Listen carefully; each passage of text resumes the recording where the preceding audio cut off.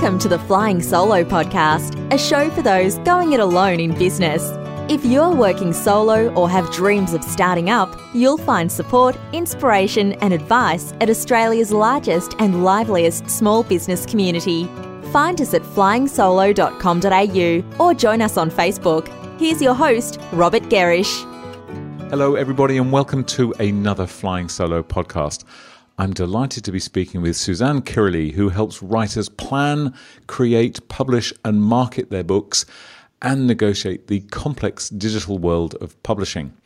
An experienced interviewer and writer herself, she's recently embarked on a new book project of her own called Australian Business Success Stories, where she's intent on finding the unsung heroes and revealing their wisdom.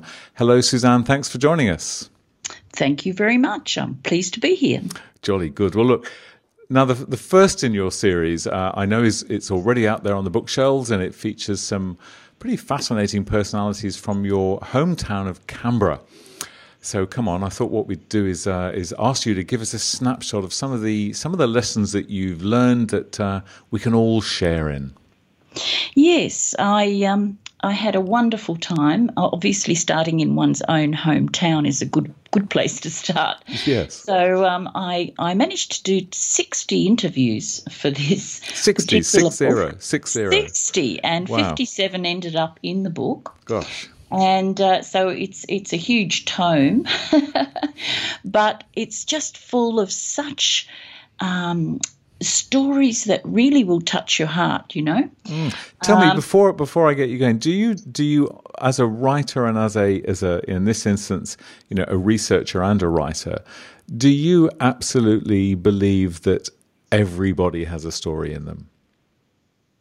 I certainly do. I think, Kate Grenville, a famous Australian author, once said that the stories worth telling are the ones that we haven't heard of.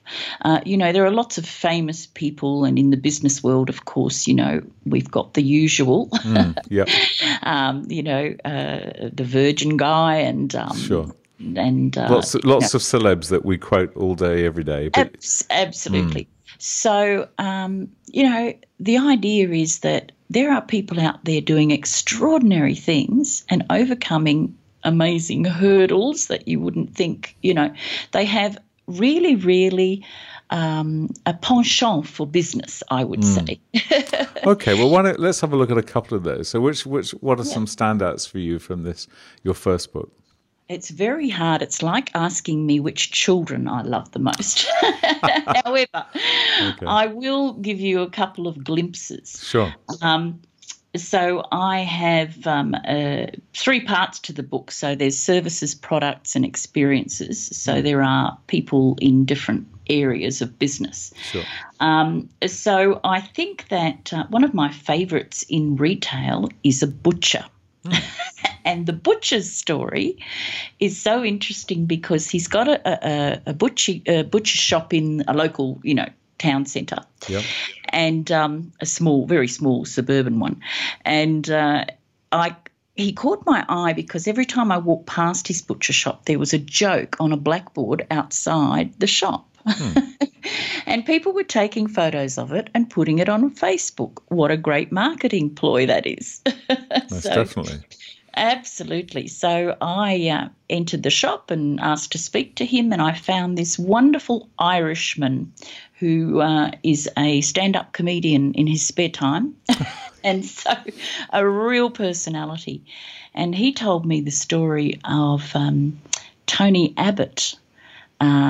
He got Tony Abbott into the shop, and that was because he attended a business function at the local chamber. Yeah. So he got talking with with some people who rang him up and said, "Would you like a prime ministerial visit?" He said, "Oh yes, please." And so Tony Abbott turned up at his shop and bought some cattleman's cutlets, coming to $97, and he gave him a $2 discount. Right. And that story made the project. The fact that he only gave the Prime Minister a $2 discount seemed to catch the imagination of the media. So he got lots and lots of business from that one. That was and tell me, okay, so for people, anybody listening who doesn't know, Tony Abbott was at that point our Prime Minister. And the project you mentioned is a national sort of news program, light news program. So he got onto that. So that's some pretty that's pretty good coverage. But was it positive or negative? I mean, were people saying why didn't you give him more or what? Well, no. He got a few hate emails, right. But he also got a lot of people curious about the shop and going in there. So, the project just thought it was hilarious that he only gave Tony Abbott the $2 discount. But the point of the whole matter was he did something unique. It was a unique selling proposition. So I thought that was a really fun. And I guess the point there as well is that one kind of step before that is that when the sort of local dignitaries were thinking of, okay, where can we have, what retail outlets can we have our Prime Minister walk into, they immediately thought of him, and presumably they thought of him not totally, but in part because here's someone who's active. He's got his board outside. He's working social media well. It's not difficult to see why that person would be sort of front and center. And that's where so many of these sort of opportunities come, as you've got to be kind of in it to win it, haven't you, to use an old cliche. Absolutely. And I think the difference between entrepreneurs and non-entrepreneurs is that they recognise the door's open and they don't slam it. Quite right.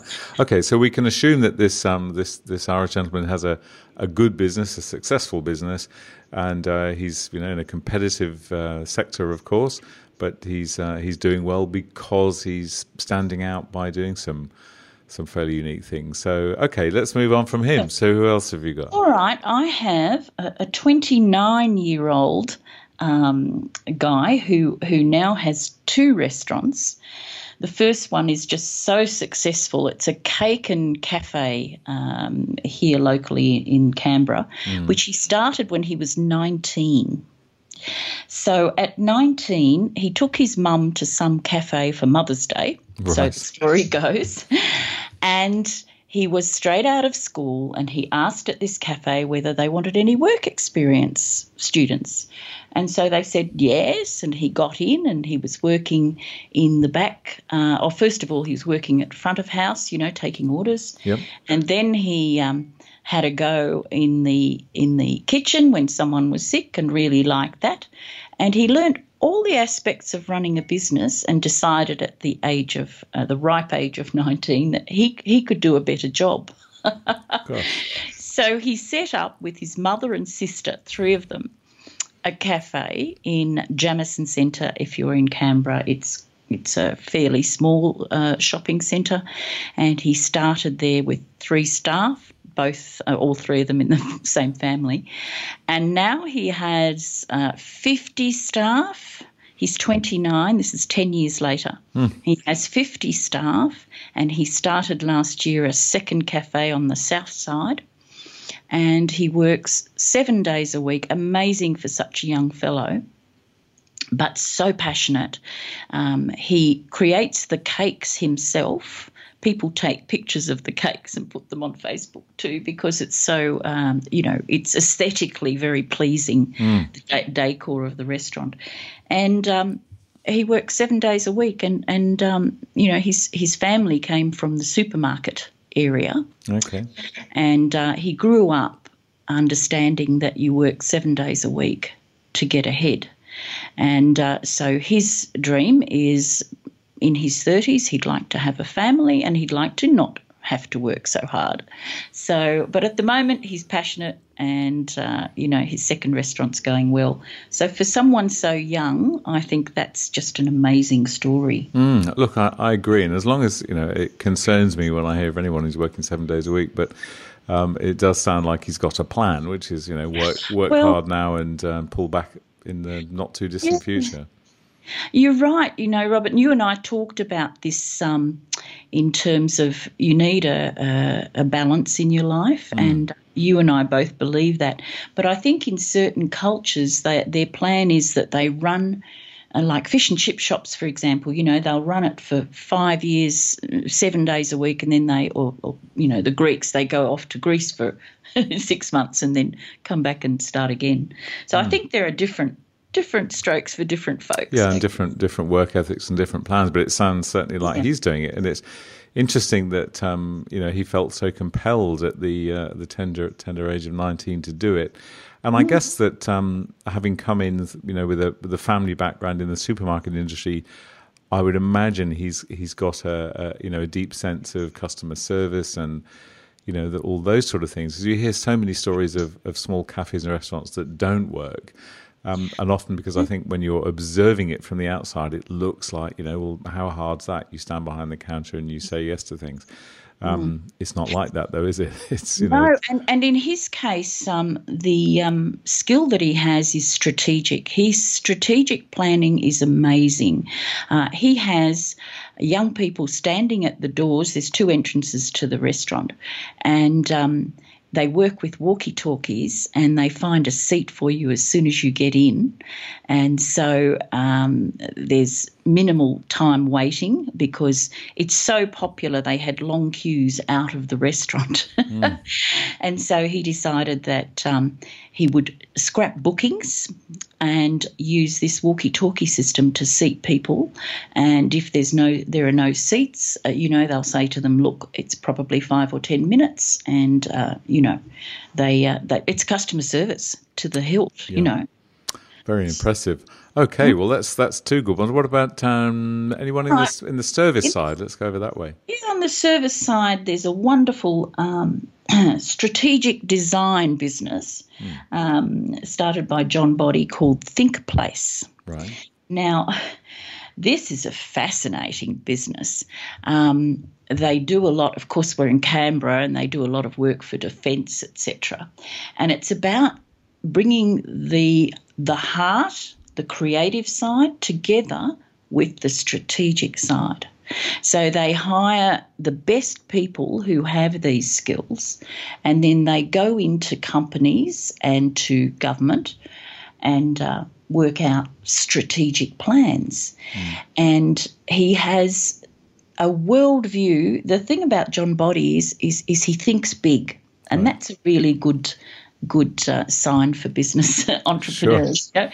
And so he went into Africa and started working there, and then I think he's opened in New Zealand, and he's in several countries now where he's replicating this strategic thinking combined with creativity and, making a difference to lots and lots of people.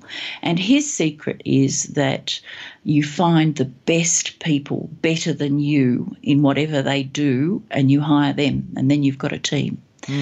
And so he spends his time travelling between these branches all over the world and just having a ball. And where do you think he got his drive from then?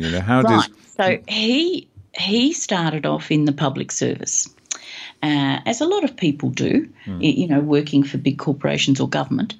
And he got the idea because a tender came up.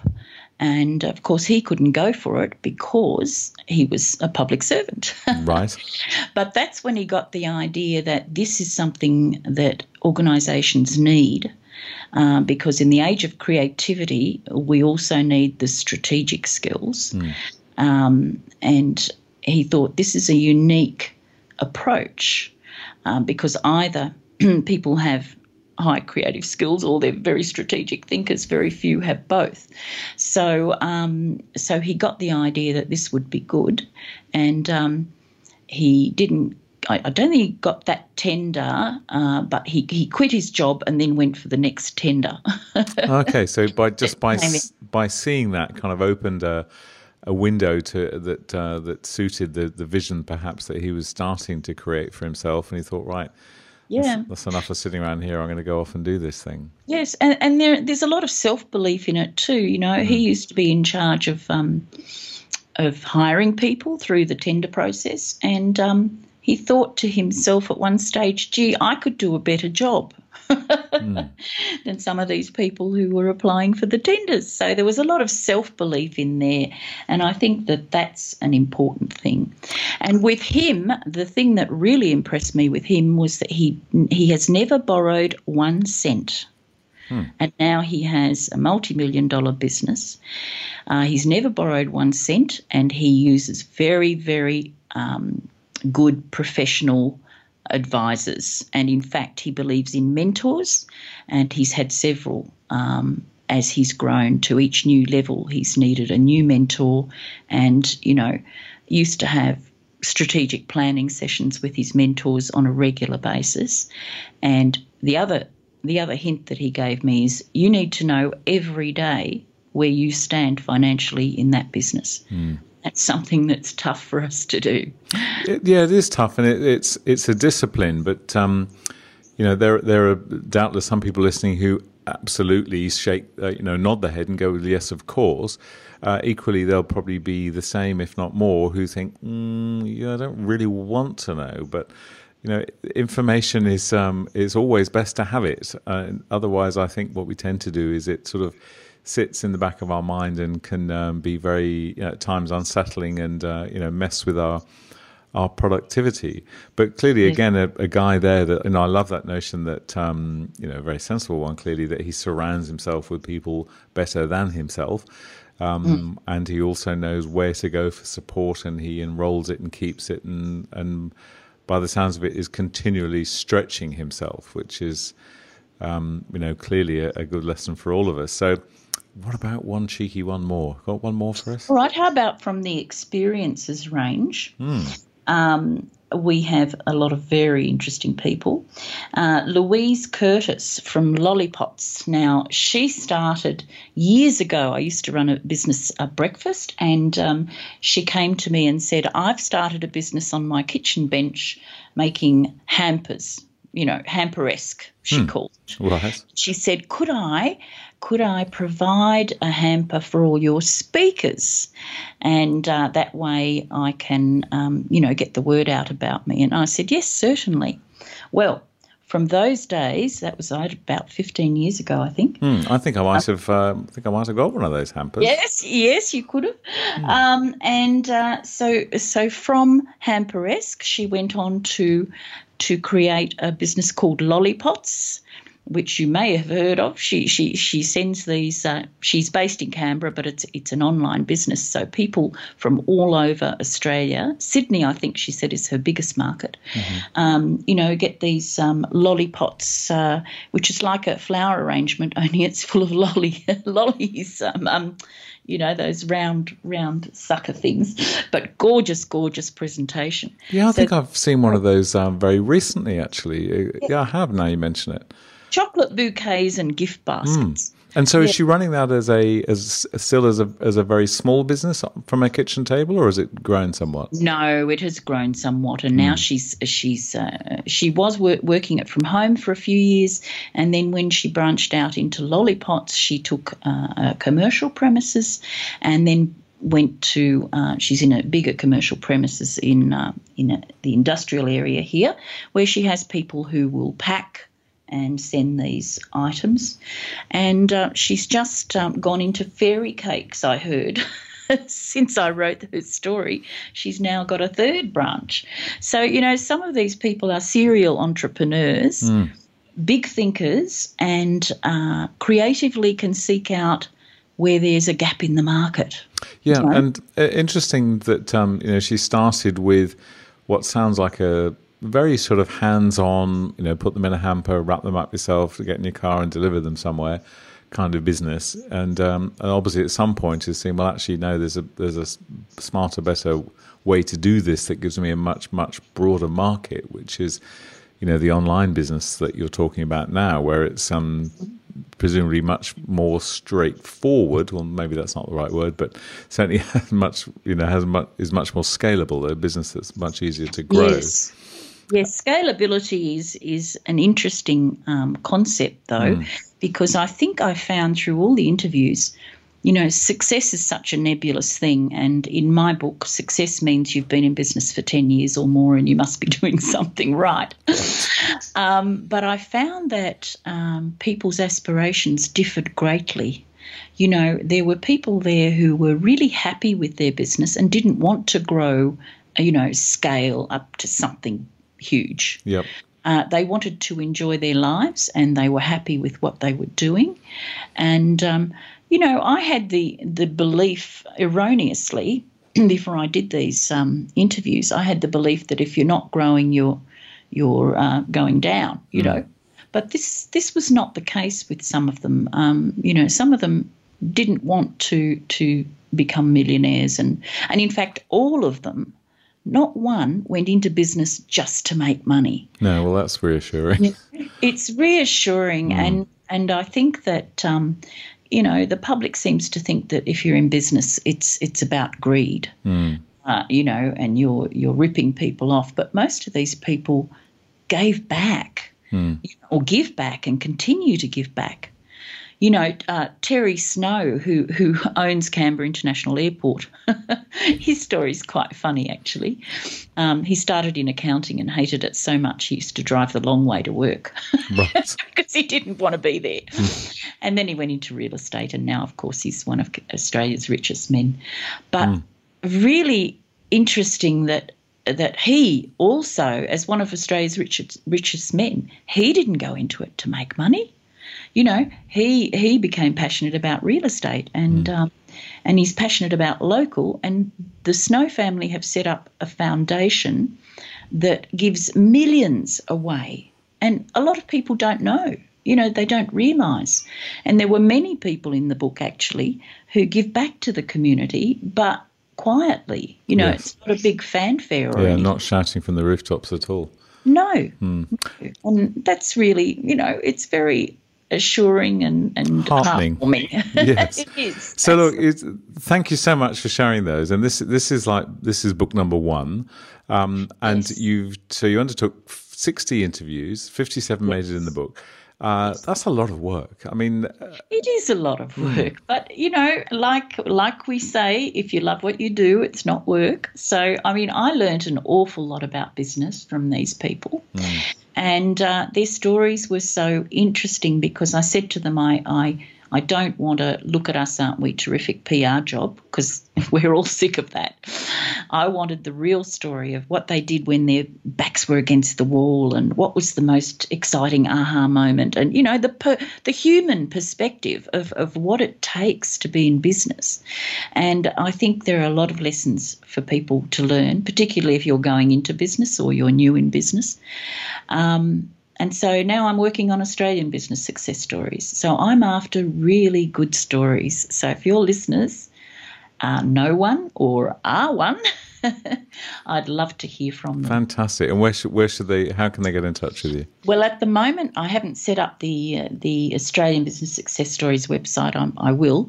But at the moment, if they go to canberrabusinesssuccessstories.com, there's a form they can fill in to suggest someone for the book. And so Canberra Business Success Stories .com. Okay, and 3 S's, just how it's written. Okay, and no one should be concerned about putting themselves forward. It's okay to do that, isn't it?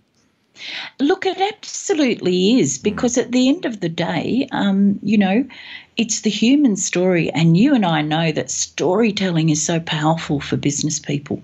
A lot of the people in the book have reported that they've got a lot of business out of it because people get to know you and like you, and so they come to do business with you, which is natural and logical.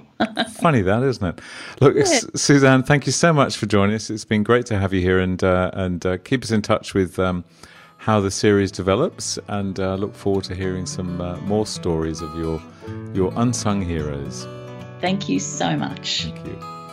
And that's where we'll leave this show from Flying Solo and your host, Robert Gerish. We'd love to receive feedback, even a brief review for those listening via iTunes. If you're planning to start a business or rejuvenate the one you're in, check out our bestseller, Flying Solo, How to Go It Alone in Business. It includes everything we know about working on your own. And of course, we invite you to dive into the resources and supportive community at flyingsolo.com.au.